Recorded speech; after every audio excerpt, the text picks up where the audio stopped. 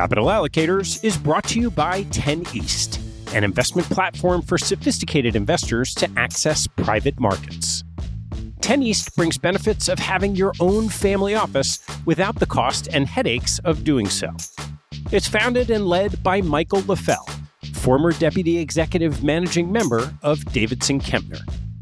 Michael and his investment team offer members the opportunity to co-invest by offering at their discretion. Michael and his team source, diligence, and commit material personal capital to each investment. The opportunities shared on the 10 East platform offer exposure to private credit, real estate, niche venture and private equity, and other idiosyncratic investments that typically aren't available through traditional channels. The principals have over a decade track record of investing in these types of exposures across more than 350 transactions. Post-investment, the 10 East team conducts ongoing monitoring and reporting, just as you'd expect from an institutional investment organization. I've known Michael for about a decade, and after becoming impressed by the quality of 10 East offerings, its research process, and high-quality investment team, I became an advisor to the organization and investor in multiple offerings. You can learn more and join me as a member at 10east.co. That's the number 10east.co. I want to take a break in the action to tell you about NetSuite by Oracle, helping businesses accelerate growth and run better with a suite of ERP, financial, CRM, and e-commerce products. Here are three numbers for you to remember: 36,000, 25, and 1. 36,000 is the number of businesses that have been upgraded to NetSuite by Oracle. NetSuite turns 25 years old this year. That's 25 years helping businesses do more with less, close their books in days, and drive down costs. And 1, because your business is one of a kind. Get a customized solution for all your KPIs in one efficient system with one source of truth. Manage risk, get reliable forecasts, and improve margins. Everything you need, all in one place. Right now, download NetSuite's popular KPI checklist designed to give you consistently excellent performance, absolutely free at netsuite.com/allocators. That's netsuite.com/allocators to get your own KPI checklist. netsuite.com/allocators. And now, back to the show.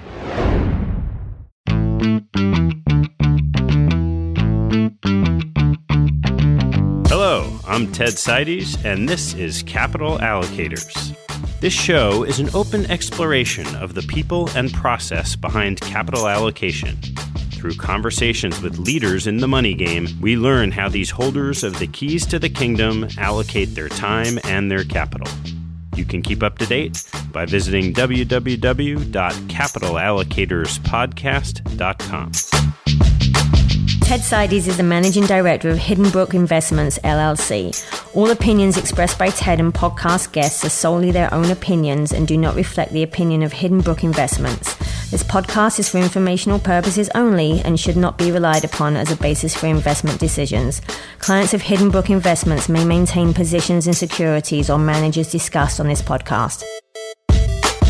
I want to start today's show by thanking you for tuning in.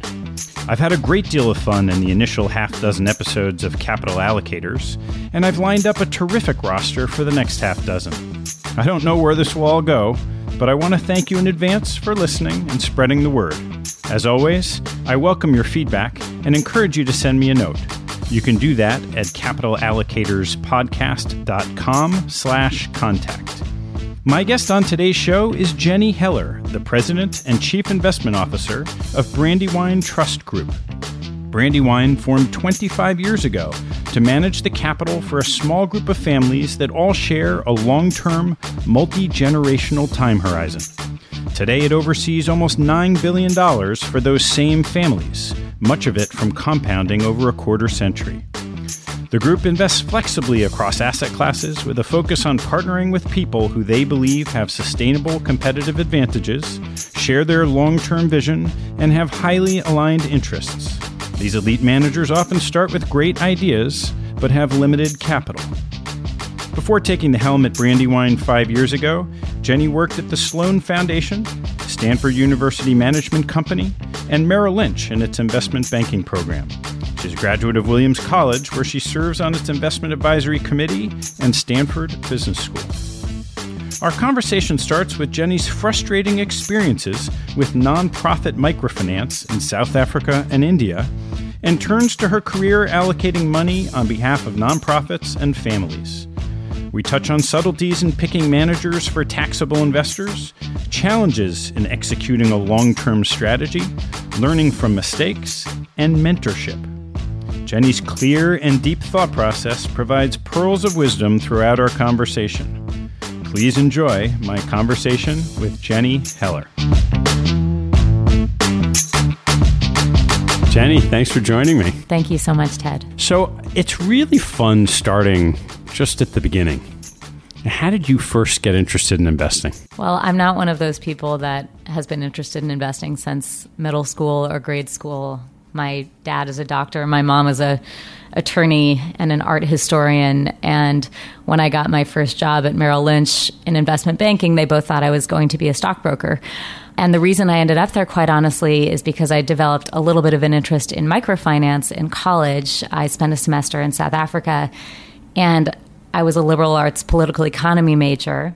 And I knew that I knew nothing about what a balance sheet was or an income statement was, and I needed to get some training. So that's how I started in banking. And even then, I wasn't sure where I was going to go. But I learned a little bit about the endowment world when I was there. And from investment banking? From investment banking. And it was largely sort of a post 9/11 crisis moment when I said, this is not what I want to be doing with my life. But I enjoyed the analytical side of the job. I really didn't like selling. And I wasn't good at it, frankly. So I was searching around, my college website, seeing what jobs were open. I saw a job at the Stanford Endowment. And I said, wow, this is a really cool intersection of finance and kind of the nonprofit world, which I wanted to move back towards. And I begged them for 8 months to give me a job until they finally succumbed. So circle back for a second. What was that microfinance like? How did you first get interested in it, and what was the experience like? I spent so when a lot of my friends were going to Europe in college to do their semester abroad, I decided I wanted to go to South Africa. I don't know what drew me there. I think I traveled a lot as a kid with my parents to developing economies, and I really had a love for it. And I knew that there would be something there to learn as a political economy major 4 years post-apartheid. It just seemed like a really interesting time to be there. And when I was there, I was in a program that was very focused on experiential learning and very focused on sort of letting us find our path in terms of what we were interested in. And I connected with an economics professor that gave me Mohammed Yunus's book. Mohammed Yunus is the guy that founded the Grameen Bank. And I read his book, and it just sort of opened my eyes. Of course, here I am now working, running a family office. So clearly my life has taken some twists and turns, but it just really excited me. And so was there a moment or an insight you had in that experience in South Africa that stayed with you till today? Oh, my goodness. That's a great question. I think, it's interesting. I've now spent a little bit of time living in two countries very, very different from the U.S. So I spent that period of time in South Africa, and I also spent 6 months living in India prior to business school, working for an NGO, trying to scratch my microfinance itch. And I think some learnings have come out of both of those experiences. One, that you have to have a lot of patience for the time and the pace in which things move in other countries. You often have to slow yourself down a lot, largely because, especially at the times I was there, these economies were a lot less efficient. And, in India, for example, getting a package to my parents mailed meant spending an hour at the post office, watching someone tie up the package with strings. And it could be incredibly infuriating, but I think there's a lot of value to slowing down and learning to take your time and allowing yourself, I guess, the time and the space to open up and really absorb a culture. There's just such tremendous value in that. It's something I want to offer my kids. We'll get to families a little later, I think. So we'll come back. You landed at Stanford Endowment. And what year was that? That was in 2002. Pretty early on in people understanding sort of endowments today are in the newspaper every year for their performance. Yeah. That was a lot before that. And who was that under John Powers? Under Mike McCaffrey. Oh, right. Under Mike. Okay. Yeah. And what was your experience like? It was incredible.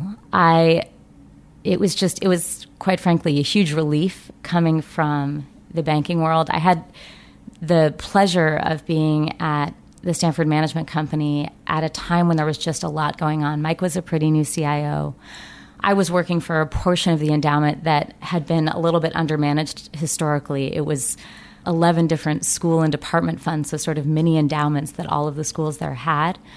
And, they had an incredible amount of assets because we'd just been through sort of the tech run-up and then the tech collapse. But there was still a lot of value that had been created during that period. But no one had ever really looked closely at those assets. So it was my job as an analyst or associate, I guess they called me at the time, to try to make some sense of that and, put information together in a way that would be usable for folks, which ended up being an incredible training across asset classes because these assets were so diverse. But it was also just a really exciting time to be working for the endowment because the team was quite new. There was a lot of energy. There were a lot of folks that had actually come from the banking world there. So I think there was a really high level of sort of discipline and work ethic there, but also a lot of freedom to kind of figure things out.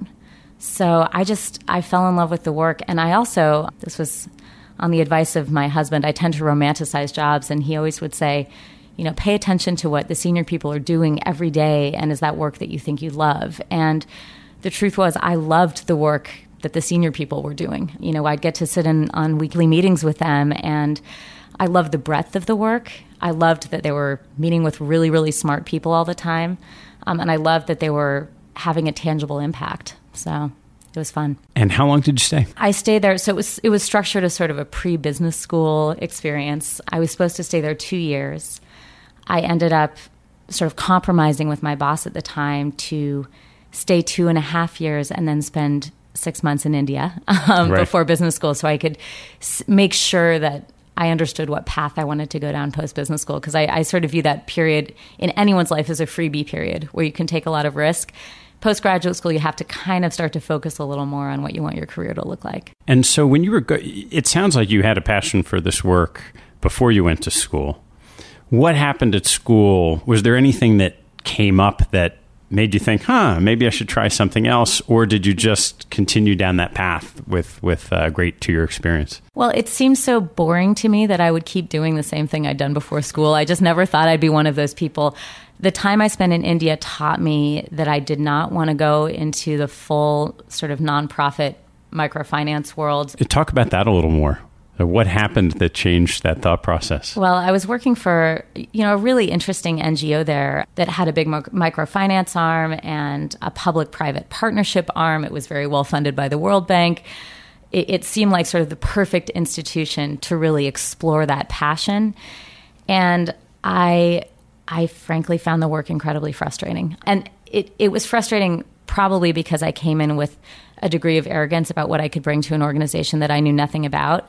There was no reason they needed me there, quite frankly, but the pace at which they moved was not only slow, but I think I was frustrated because the institution was more focused on getting grants from the World Bank than they were on making a difference. I think they wanted to make a difference in people's lives, but they didn't always know how. And so much of the program ended up being oriented around earning the next grant, that there wasn't enough focus sometimes on just the blocking and tackling that was involved in trying to make very poor women's lives better. And I think there's some things the organization did very well, but as an outsider looking in, there are times when you come into a new place and you see things that seem glaringly obvious. They were involved in some public-private partnerships, for example, that were actually losing money for the people that they were trying to support, but they looked really good on paper. It looked really good to say you had a partnership with X large agriculture firm or X retailer. So I think I was a little disillusioned by that. I also think, frankly, in India at the time, talent wasn't rushing towards the nonprofit sector. That's a luxury. It's a luxury to be able to work in a nonprofit to a degree. But, I think when you're in a really fast-growing economy, talent wants to rush towards technology. They want to rush towards finance. So there was a bit of a talent gap in the sector, and smaller organizations were figuring it out and filling it. But bigger organizations, I don't think were doing such a good job.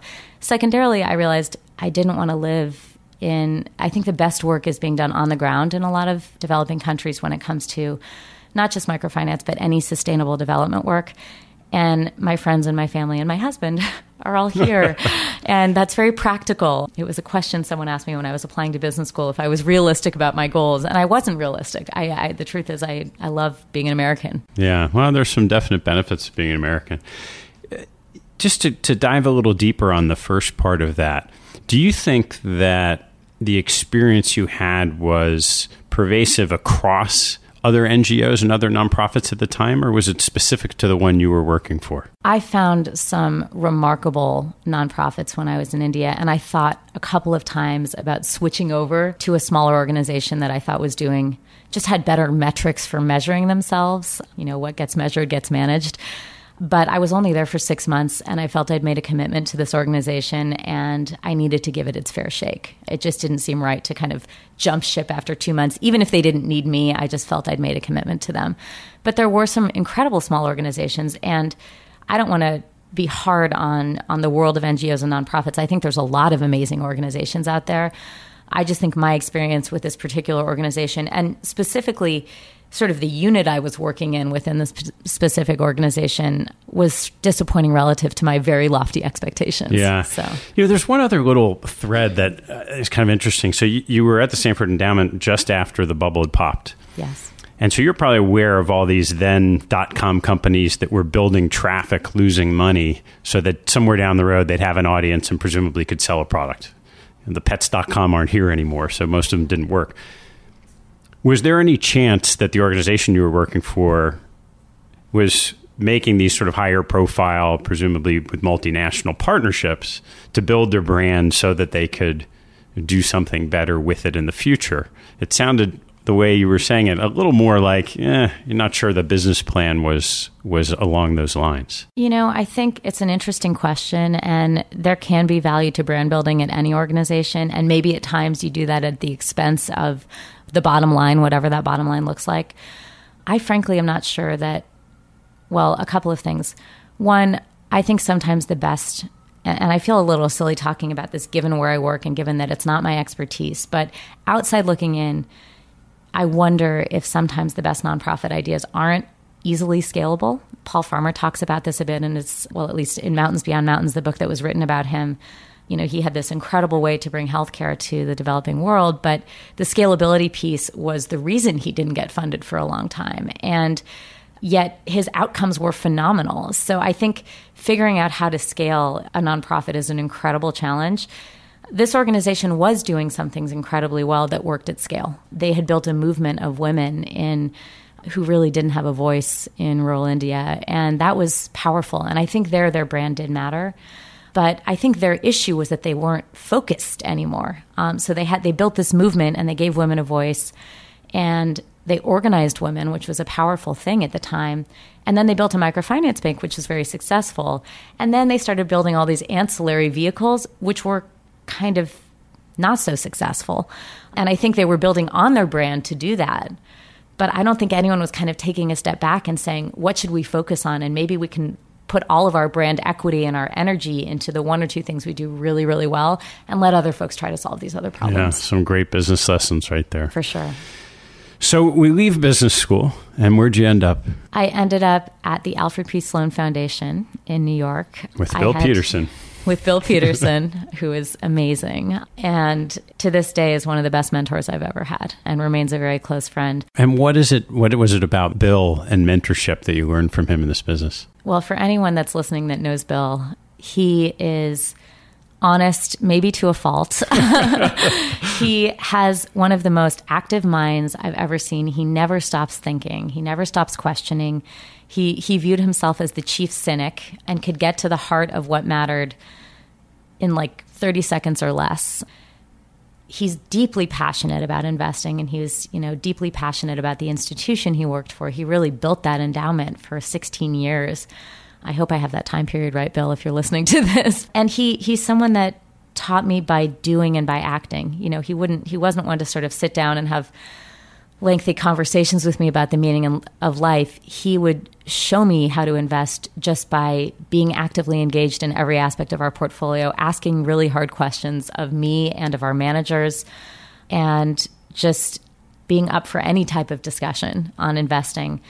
And I think it was a powerful way to, he would always tell me that he enjoyed mentoring more than managing, but I think that's what he needed to do. And he, it's a statement that everyone that's left the Sloan Foundation has ended up in really interesting spots, I think, because of Bill's teaching. Yeah, I know it's something he's very proud of. I've talked to him about that. And how long did you stay? I was there about 5 years. And what different roles did you play? I know it's a small team. It was a very small team, remains a small team. But when I started, it was me, Bill, and Joe Borer. So there were 3 of us managing the portfolio. I was one of 2 directors and had the least experience by far. Both Bill and Joe had been working together for a long time. We're both very experienced investors. I came in right out of business school, and I think they were willing to take a chance on me. Because it seems like I've top-ticked a lot of places I've worked. I went there just before the global financial crisis.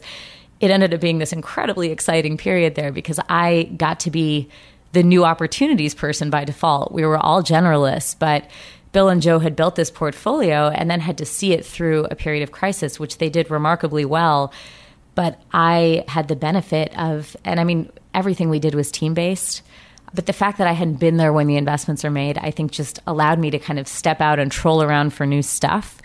And, Bill gave me the freedom to do that. So I ended up getting to spend some time, looking at the structured credit market and mortgage-backed securities and all the things that, had blown up, all of a sudden became incredible opportunities for investment. So that was the investment side. And in terms of other roles, I think they're, as a group, having some fresh blood allowed us to build more process. We hired our first associate. So that was really, an early experience for me in managing someone very bright who was a little bit younger than I was, but not that much younger. Yeah. So that was a piece of it too. And how did you decide to leave? I found myself, I was getting a couple of calls from recruiters after a couple of years. And at some point I started picking up the phone and I started listening to what they had to say, and occasionally when opportunities sounded interesting, and there were a few things I looked at over the years, I found myself interviewing and taking myself relatively far down certain processes. And I was a little concerned with why I was doing that. And I called a mentor of mine from graduate school, and I said, can I talk to you about this? I said, I'm thinking about this opportunity. What should I do? And he said to me, this is the second time you've called me about an opportunity you're thinking about. I think the bigger question is why you're interviewing, not whether this is the right opportunity or not. And this was not Brandywine at the moment. But he said, either you're going to be one of these people that wants to jump around a lot in life. That's okay. Or maybe you're getting a little bored. And maybe you've hit a certain plateau in your learning and you're ready for another leap. And I sat with that for another year or two. And when I got the call about Brandywine, it scared the heck out of me. It really... Always a good sign. It was a great sign. It seemed like a leap. So that was the first thing was understanding that I was walking towards something that scared me, which I think is something you always have to do in your life, even though it never feels particularly good in the moment. And then I got to know a lot more about the organization and the governance and the families and the investment opportunity here. And it was like, this is a no-brainer. I mean, it's one of these once-in-a-lifetime opportunities to build something at a place that has this incredible track record in history. So let's frame where you're sitting today. So you took the helm at Brandywine Trust Group, and today you're the chief investment officer for a small group of families with a lot of money. How do you think about, or how do you frame the challenge of taking a large pool of money and putting it to work in the markets? Well, I think some of the thinking was done for me before I got here. So to just give a little bit of background on how we're structured, we manage money for a handful of families. A smaller group of them own the management company and are still the bulk of the assets. So in many ways, we feel more like a single family office. And what the families have in common, they all have a very, very long time horizon. They're all able to take a high degree of illiquidity risk, take a 10 or 20 year view or even longer in many cases when they think about the markets. And I think we sort of view ourselves as having a fiduciary and an investment challenge that need to be married together. So the reason that Brandywine started as a trust company, and it was a very deliberate action by the 4 founding families 25 years ago, is they thought it would be the best way to manage their assets long-term to ensure that they had a multi-generational approach to managing their wealth. It gives us very clear fiduciary goals and makes sure that everyone is on the same page. And then on the investment side, for the most part, we manage our assets through pooling. And that, again, means that everyone's getting access to the same opportunities, and it allows my team and I to spend all of our time focusing on optimizing these pools. It doesn't mean that families don't have some assets sitting outside of the pools, because that's the nature of families. There's always going to be stuff that they have that is unique to them. But we're spending a lot of our time and energy on thinking about the best way to invest a global equity portfolio broadly for taxable investors, or we'll call it a hedge fund portfolio. I know that's a silly thing because hedge funds aren't really an asset class, but a diversifying portfolio in the marketable space. The best way to create a private equity program for families. So it simplifies my life. I don't have to find a manager and say, no, which family does this fit with? It's just, let's find the best managers we can and put them together in a way that makes sense, and offer our families kind of a sample asset allocation that makes sense for a very long-term investor. And different family members are going to have higher or lower risk tolerances. Our trust company in Delaware spends a lot of time working with our families on that. But we also encourage, and I think our families naturally think about themselves in aggregate. So when you roll all their assets together, what does it sort of look like? Does it make sense? Are the right assets sitting at the right level? I don't know if I really answered your question there. Yeah, no, that's a good start. So let's talk a little bit about what you believe about investing and the process of investing, and as a starting point to dive in a little bit deeper on how you go about managing these pools. So I think they're slightly different per pool, but the overarching framework is that everything we do is with an incredibly long-term time horizon. So we're not thinking about monthly volatility, for example, or even quarterly returns when we're investing in a manager. So how does that translate into, because these managers have clients that might be thinking shorter term than that. So how does it translate into how you go about either looking for certain managers, or the research you do, or the decisions that you make? Sure. So, we have a framework that we use that actually permeates everything we do in many respects, where we really focus first on what a manager's process is, what their strategy is, and then what their team and culture is. And those are really, in many ways there's a lot of touchy-feely qualitative stuff going on in there, trying to figure out whether a manager has a competitive advantage in what they do relative to what is often a very efficient market. That's a piece of it. And then thinking about the complexity of what they do. Is it something that we can really understand? Is it something that they understand? It's shocking. I think sometimes managers use a lot of jargon when they talk about what they do. And when you ask really basic questions, even they have a hard time explaining it sometimes.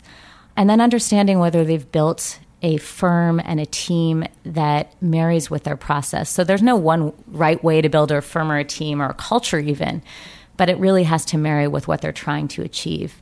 And then we back that up with looking at what we call their quality of returns.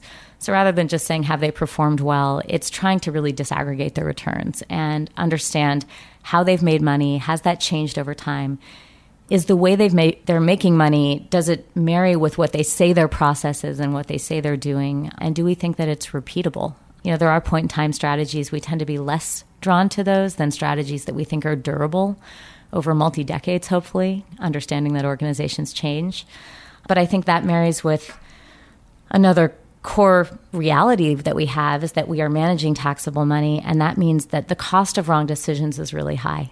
Because if we redeem from a manager, we're often reinvesting a 75 or 80 cent dollar. So that means that the next manager has to be that much better. 75 or 80 cent dollar because of taxes? Or yeah, because all of a sudden you're locking in realized gains. And especially if you've had a manager in a portfolio for a long time, our average hold for a manager is over 11 years. We try to keep our turnover very low. And, I think that gives us the ability to form partnerships really with managers. But we also recognize when we're going in that the cost of that decision is going to get higher and higher with every year that we're invested, because hopefully the manager compounds, makes a lot of money for us, but then to move on to something else, there's a tax cost to that beyond a reputational cost. So does the necessity going in, not the necessity, the desire going in to have a really long investment horizon, does that translate into you're looking for a certain type of existing stability in a manager from the get-go? So maybe they're a little bit larger in size because you don't have to worry that there's business risk, as one example. I would say in some ways the opposite is true. We have some managers in our portfolio for sure that have been in existence a really long time. Interestingly, in some cases, we put those managers in business. In one case, over 20 years ago, we put a manager in business, and it's still the largest part of our global equity portfolio. But in some ways, and this might relate back to your beliefs from being at Protégé, I think that there can be less business risk earlier in a fund's life. Now, it really depends on the strategy. I think that can be really true in private equity, where we tend to want to invest. Well, we love investing with folks that don't ever want to sell. We could have another conversation about that. It's hard to find those folks. Within the fund model, we'd like to be there for at least 3 funds, and we'd prefer to be there for 5, 6, 7 funds.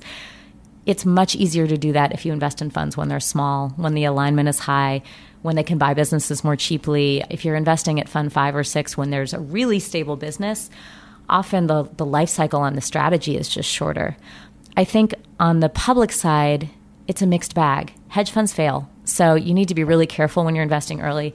I've made some mistakes in that regard, investing early with folks where just frankly their LPs didn't have the same time horizon that we did when thinking about giving managers the ability to figure themselves out. And that creates huge business instability. And I think for the manager, forces them to think short term, because whether they want to or not, they're managing to quarterly returns. So I think it's very strategy dependent. And one of my learnings has been, if we're going to invest with a smaller, newer fund on the long-only side, that we really need to make sure that there's not an asset liability mismatch, that we know who the other partners are, and that we really understand that the manager has the fortitude to stick with what they know, which requires a lot more than just passion. As you do your homework on an early stage manager, is there much of a difference if it's a private equity manager or some form of a public equity manager in the work that you do and then the conviction that you can build that a past pattern of success is likely to repeat itself in a new organization? I think there is, the work that we do, while there is an overarching process to everything that we do, I think we're always trying to gather as much information from as many places as possible when we invest in newer managers. And we're often cobbling together some sort of a track record, which can be different and more challenging, I think, sometimes I would say it's more challenging actually on the public side. Usually if we're investing in a new private equity fund, there's often a strong pattern of or record of operating history, and often they've been investing themselves in 5, 6, 10 deals. So you have the ability to, and also I found there's just a higher level of transparency often on the private side, where managers can really, really dive in and tell you exactly how they were adding value at companies. You can talk to the CEOs of the companies often because they're small businesses and they're willing to spend time with you. So I think it's easier to reference check on the private side. On the public side, when someone's new, it's a bit of a struggle because often that person hasn't been a trigger puller. So you're trying to make a bet on whether they can transition from being an analyst to being a portfolio manager. And often I think the individual isn't aware of how hard that is. And I can even say that coming from the Sloan Foundation to Brandywine, I went from being a director where there was a CIO sitting on top and vetting all my decisions to being the person vetting decisions. And the weight that I bear because of that is remarkably different. And it took me a number of years to figure it out. I'm still figuring it out, quite honestly. And it can be very distracting if you're not careful. So understanding how to lead an organization, build a portfolio, manage risk on the public side where you have the pressures of the market weighing on you day to day, I think, and you also don't have locked up capital, which private equity funds, if you can raise a fund, you've got 10 years or so to figure it out. I just think it's a lot harder on the public side. So on the public side, there's a big wave of discussion and movement of capital towards passive strategies. And certainly in the U.S., large cap, it's been very hard for anyone to know that you should have owned Google and Facebook and Amazon. And if you didn't, you're probably going to underperform the S&P. How do you think about active versus passive in the portfolios you're managing? It's interesting. We just had a big discussion to our families about this. We view passive investing, I have a very healthy respect for it, and we view it as essentially our break even. So it's the hurdle for anything we do. And I'm specifically talking about, let's focus on long-only investing first, because I think in long-only investing, any retail investor knows that there is this tax-efficient, cheap way for them to invest their money, and that is a market cap weighted index. And that's a very sensible option for a lot of people. I don't think there's anything wrong with that. And I think that has to be the benchmark for institutional investors as well when they think about managing money. but especially when they're taxable, because tax efficiency creates an additional 150 to 200 basis point annual hurdle for every active manager in the portfolio. And that's what you can lose through turnover. And it can get worse than that. It can also be better than that, depending on the manager's strategy. So we actually model out a break-even alpha for every active manager we invest in on the long-only side to understand what we have to believe they have to earn to be able to put them in the portfolio. And we use passive indices in the portfolio, and we acknowledge that when I think about active and passive investing, and the team and I have done a lot of work on this, I think we're at a cyclical low for active management. And you can actually look back to the 70s and see these cycles of alpha. I think a bunch of banks have done research on this. Often the negative alpha periods tend to be in momentum and growth periods when markets are kind of screaming upwards, which is what we've been in for the past number of years. But I also think that there's some structural challenges, whether it's, I know it was a while ago, but there's some reasons I think it matters today, whether it's Reg FD passing in 2000 or the democratization of information or the fact that there's just more smart money in the space. And there's a number of statistics you could look at to tell you that, there's over 10,000 hedge funds, I think now, and that's a marked difference from 10 or 15 years ago. I think alpha is never going to be as high on a repeatable basis as it probably was in 2000 or 01, but we still believe in active management very much. I just think, again, it has to meet this hurdle of what we can get passively. So we think there's room for both in the portfolio. Is there anything in the markets today that you're really excited about? We actually are seeing more interesting opportunities than we have capital for on the private side, because we are just starting to see a lot of interesting stuff pop up on the really small end of the market. So we just, anchored a really small healthcare fund. It's someone's first-time fund, but he has experience as an investor and operator. And I'm amazed at the value that he's finding in that space.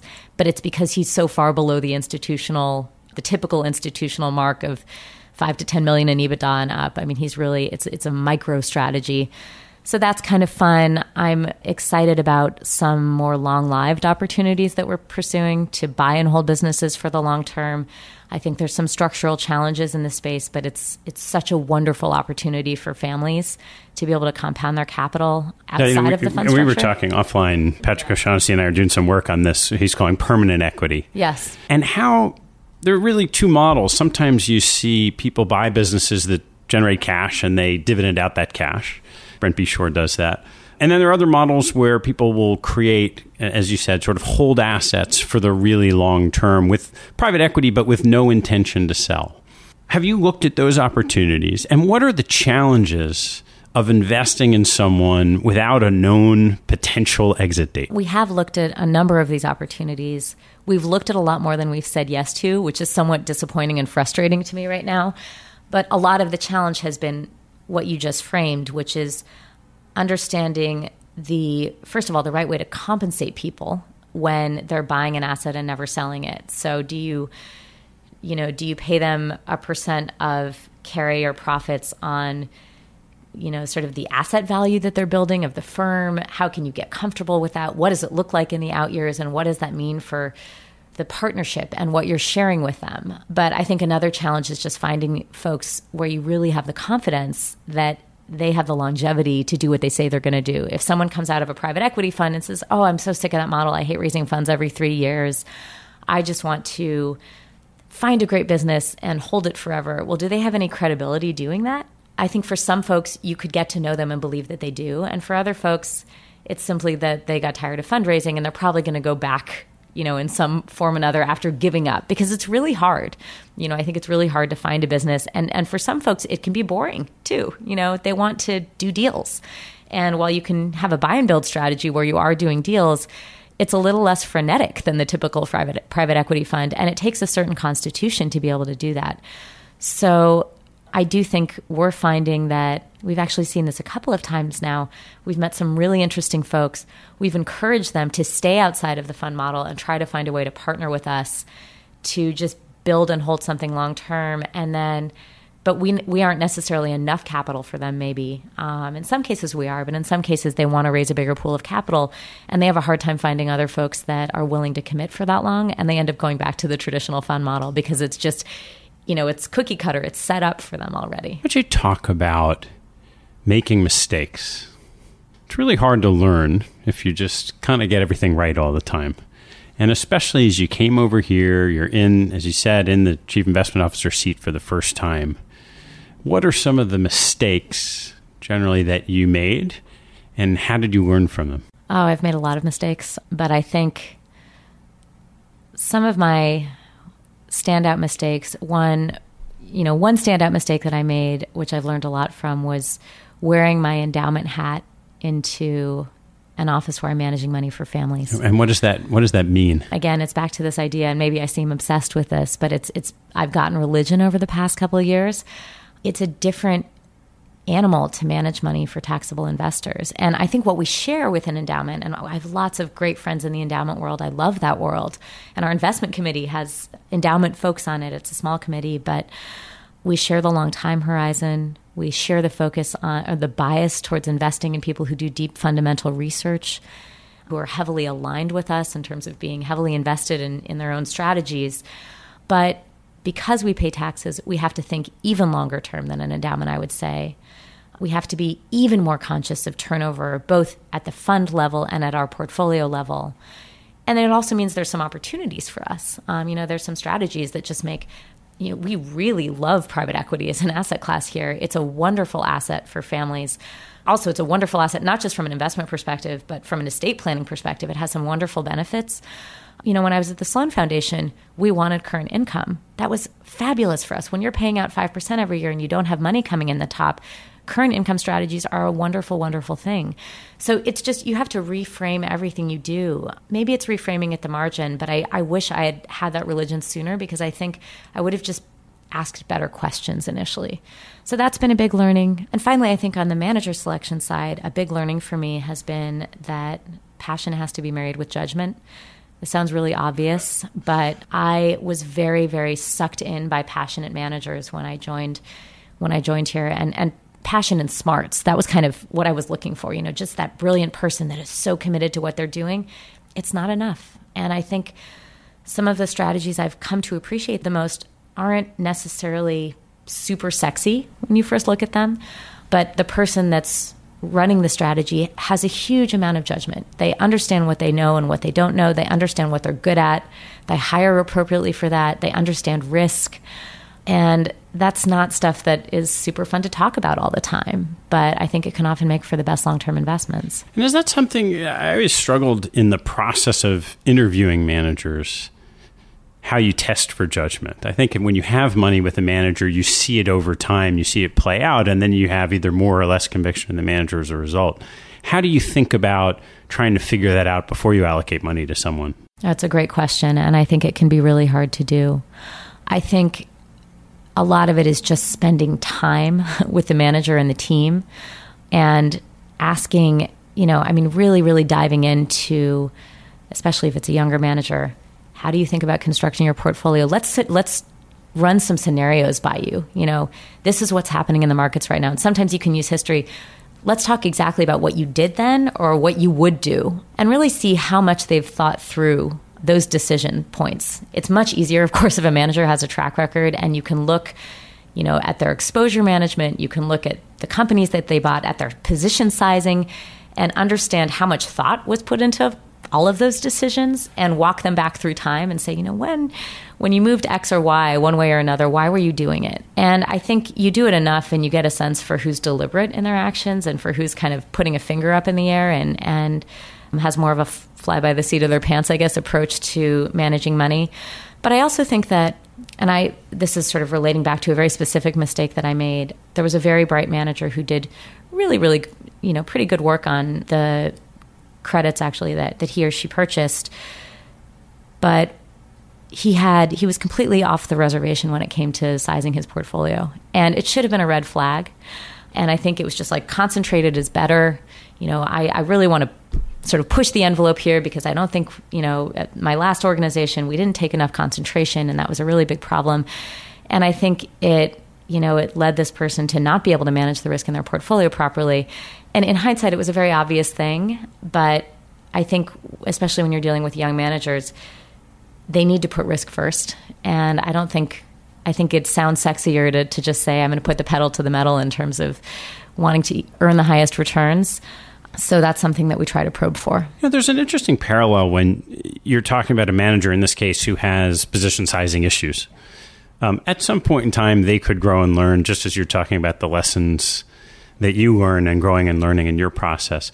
How do you go about within your organization trying to improve how you learn, how you improve your process, how you make better decisions going forward? I think we are constantly trying to iterate. And, I shared with you an article that I had written a while ago, which actually in sharing with you, I realized I hadn't read it for a couple of years now, and it was titled Using Design Thinking to Inform the Investment Process. And what does that actually mean? Design thinking is an alternative to the scientific method, which is really based on iterative learning. And it's based on, sort of open-minded problem solving, which means you need to create a culture where that's allowed. So, and it's easier said than done, actually. I think it's very easy for people to get either very stuck in a process or very stuck in their own minds. So, and this is something it's one of the main reasons that I keep the team really small here, because we need to have complete trust amongst each other.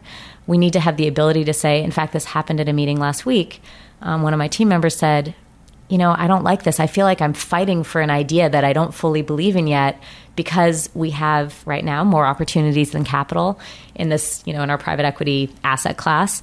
And it doesn't feel intellectually honest because I haven't totally bought into this idea. And then we stopped. This was in the middle of our team meeting. And we said, okay, well, how can we, what do we need to do to make our process better in this moment so that you don't feel that way? And we decided that we were going to, set up a separate meeting, kind of not talk about it anymore, where everyone on the team, we have a framework that we use, essentially grades every opportunity according to this framework, not so that we can stick with these grades, but because it forces a really intellectually honest discussion around all the managers in the portfolio, and it forces everyone on the team to have a voice and to have an opinion. But it has to be deliberate, and it has to be minute to minute. And you need to have a team where people are willing to step up and say they've made mistakes, where people are willing to say that they feel uncomfortable about the way decisions are being made. And that's something that I fight for as a CIO every day. And I don't always get it right, but I think it's allowed for a lot of innovation and process improvement. And the same has been true with our investment committee, where we were really struggling to find the right way to communicate with them. Because a lot of investment committees, I think, we have a very small and very smart investment committee. It's 4 people now. It will never get bigger than that. And these are folks with a lot of wisdom to share. But a lot of investment committees at organizations like ours frankly exist to rubber stamp ideas. And it's very easy to get into that model because you meet with them quarterly and you're meeting with your team weekly, and it's hard to find the right balance. But we wanted to be able to use that, to use our investment committee for their wisdom, and we realized we needed to engage them early in our process as opposed to late in our process, so they could help make sure that we were asking the right questions. I want to turn a little bit to something different in your life than many people in your seat. So your husband, Scott, is a hedge fund manager. What is dinner conversation like at your household? Well, this is maybe not the answer you want, but we try not to talk about work that much. I think we recognize that our worlds are very closely intertwined, and there's a little bit of a danger, I think, to making that too much a part of our dynamic. Scott and I we've been together 17 years. We're hitting on our 10-year anniversary this year of marriage. So we've grown up together in many ways. But while our dinner table conversation doesn't focus on the investments in our portfolio, and in fact, Scott won't even tell me how they're doing usually until year end, even though I have edited a letter or two for him. It's always with the numbers blocked out. I do think we've been helpful to each other in terms of thinking about various challenges that might have come up for each of us. And Scott in particular he always keeps me really focused. He's incredibly disciplined. We have very different personalities. Not saying that I'm not disciplined as well, but Scott kind of takes it to the next level in everything he does. He's very deliberate about everything he does, and he keeps me on my game. So even when it came to getting this job, he said, what are you going to do to really stand out? And he's always asking me that and sort of asking me how I can up my game and keeping me honest. And I really appreciated that. And I think the fact that he is in this business and he's built his business from scratch gives me a little bit of perspective on what it means to build a fund and the time horizon you need to give managers. They've done great over a long period of time, but it's never easy, those first couple of years when you just don't know if your business is going to be there over time. So seeing him manage through that, I think quite elegantly, has given me some perspective and patience. The great cliche that it's lonely at the top. And you've had the experience, you talked about being mentored by Bill Peterson, you have this wonderful investment committee, but also throughout the last 15 years, you've been involved in trying to engage a community of allocators at different points in your life. Why don't you talk a little bit about the importance of mentorship, of developing a community of peers, and how you've been involved in it? Well, I agree with you. I think one of the hardest things when I came into this role as CIO was feeling all of a sudden like a big portion of my peer group that I'd known was relating to me a little bit differently, and I couldn't ask some of the same questions I had. I think what initially happened for me in this space was I came to work at the Sloan Foundation. I'm relatively shy, and I would show up at annual meetings and sort of beeline to the food table and then not really know who to talk to. And I hated the cocktail hour. I found it very stressful. But every once in a while, I'd meet one or two people that were pretty fabulous, and maybe also they didn't love the cocktail hour either, and we'd end up getting into a pretty deep conversation at these meetings. And little by little, I was collecting business cards of people that I really admired and liked and wanted to develop deeper relationships with. And I said, maybe there's room for all of us to kind of get together and have some sort of an informal community. So in 2008, I emailed about 13 people, I think, and said, do you guys want to form sort of an informal network? I don't really know what this is going to turn into, but it could just be an email list. I knew it actually already existed at the CIO level, but it didn't exist at that time at kind of the younger director level.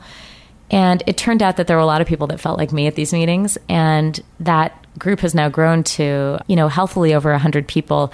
Initially, I really didn't want it to get that big, but I think the value of the group has changed and evolved over time. And what it is now is this wonderful group of people that exists across the nation in family offices, endowments, and foundations that know that they have this set that they can reach out to when they might have a question. And more than that, we host events once or twice a year. People develop subgroups of people that they really like, and it's just a way for them to connect with people. And I think the mentorship for me has existed beyond that, much more on a personal level, both trying to mentor my team and also being reminded of the fact that the reason I ended up getting the job at the Sloan Foundation in the first place is because a mentor of mine from Stanford put in a good word for me. So I try to be as willing as I can to have conversations with young folks who are interested in this business while also being mindful of my time. It's always a balancing act. Well, let's turn to a couple of closing questions, as I like to do in these. We'll start with, what is your favorite thing to do that is a complete waste of time? My favorite thing to do that is in some ways a complete waste of time is probably doing art with my daughter, Kira. We actually spent Mother's Day. That is the sweetest non-waste of time I think I've heard on any of these podcasts. We spent Mother's Day with sidewalk chalk, just creating beauty in a little park by our house. And it was so joyful for both of us. And you're right, it isn't a waste of time because it's tremendous quality time with her. And it also engages another part of my brain. It's the wonderful thing about having kids is that they remind you that there's beauty in the world in ways that you forget to see every day. As I'm saying this, it isn't a waste of time at all. I also like watching Billions, I guess. So maybe that's No, that's closer. Yeah. That's closer. Well, how about a favorite book? Oh, my goodness. I have so many. So one book that I'm going to give you a couple answers. I can't give just one. I love reading the biographies of great entrepreneurs. So I've now made my way through Steve Jobs, Elon Musk. Maybe some would argue he's great, some wouldn't, but I think there's some pretty fabulous things about him. Jeff Bezos, you name it. Now I'm reading Phil Knight's book. Oh, so good. It's great. And it's wonderful to read a bunch of them in sequence and understand the parallels between them and the differences. Beyond that, there's this book called Beyond the Beautiful Forevers that was written by an incredible journalist from the Washington Post who spent 7 years living in a slum in India. And it's beautifully written, and it doesn't trivialize poverty. And I didn't realize I was reading a nonfiction book until I was done with it. And I just think it's a remarkable feat. How about your favorite sports moment, either as a participant or a fan? It actually happened earlier this year. I've been a big skier since I was 3 years old. I grew up in Colorado, and I had the opportunity to go to a place called Baldface Mountain and go backcountry skiing for the first time with a group of outstanding skiers. I had no business being there. These were, skiers there were some former Olympians, there were some current Olympians, lots of folks that had been on, I was on a kind of a competitive ski team in high school, but these were serious competitors. And it was just so thrilling. It was thrilling. That's fantastic. What do you know now that you wish you knew 10 years ago? What I know now that I wish I knew 10 years ago is the importance of building quality into your life. I think I used to believe in multitasking. I used to believe that I wanted to have lots and lots of stuff in my life filling my time, or I just did. Maybe I didn't want to, but my life was full, but it was not particularly intentional. And with every year, I try to get more intentional about how I spend my time. I try to do less.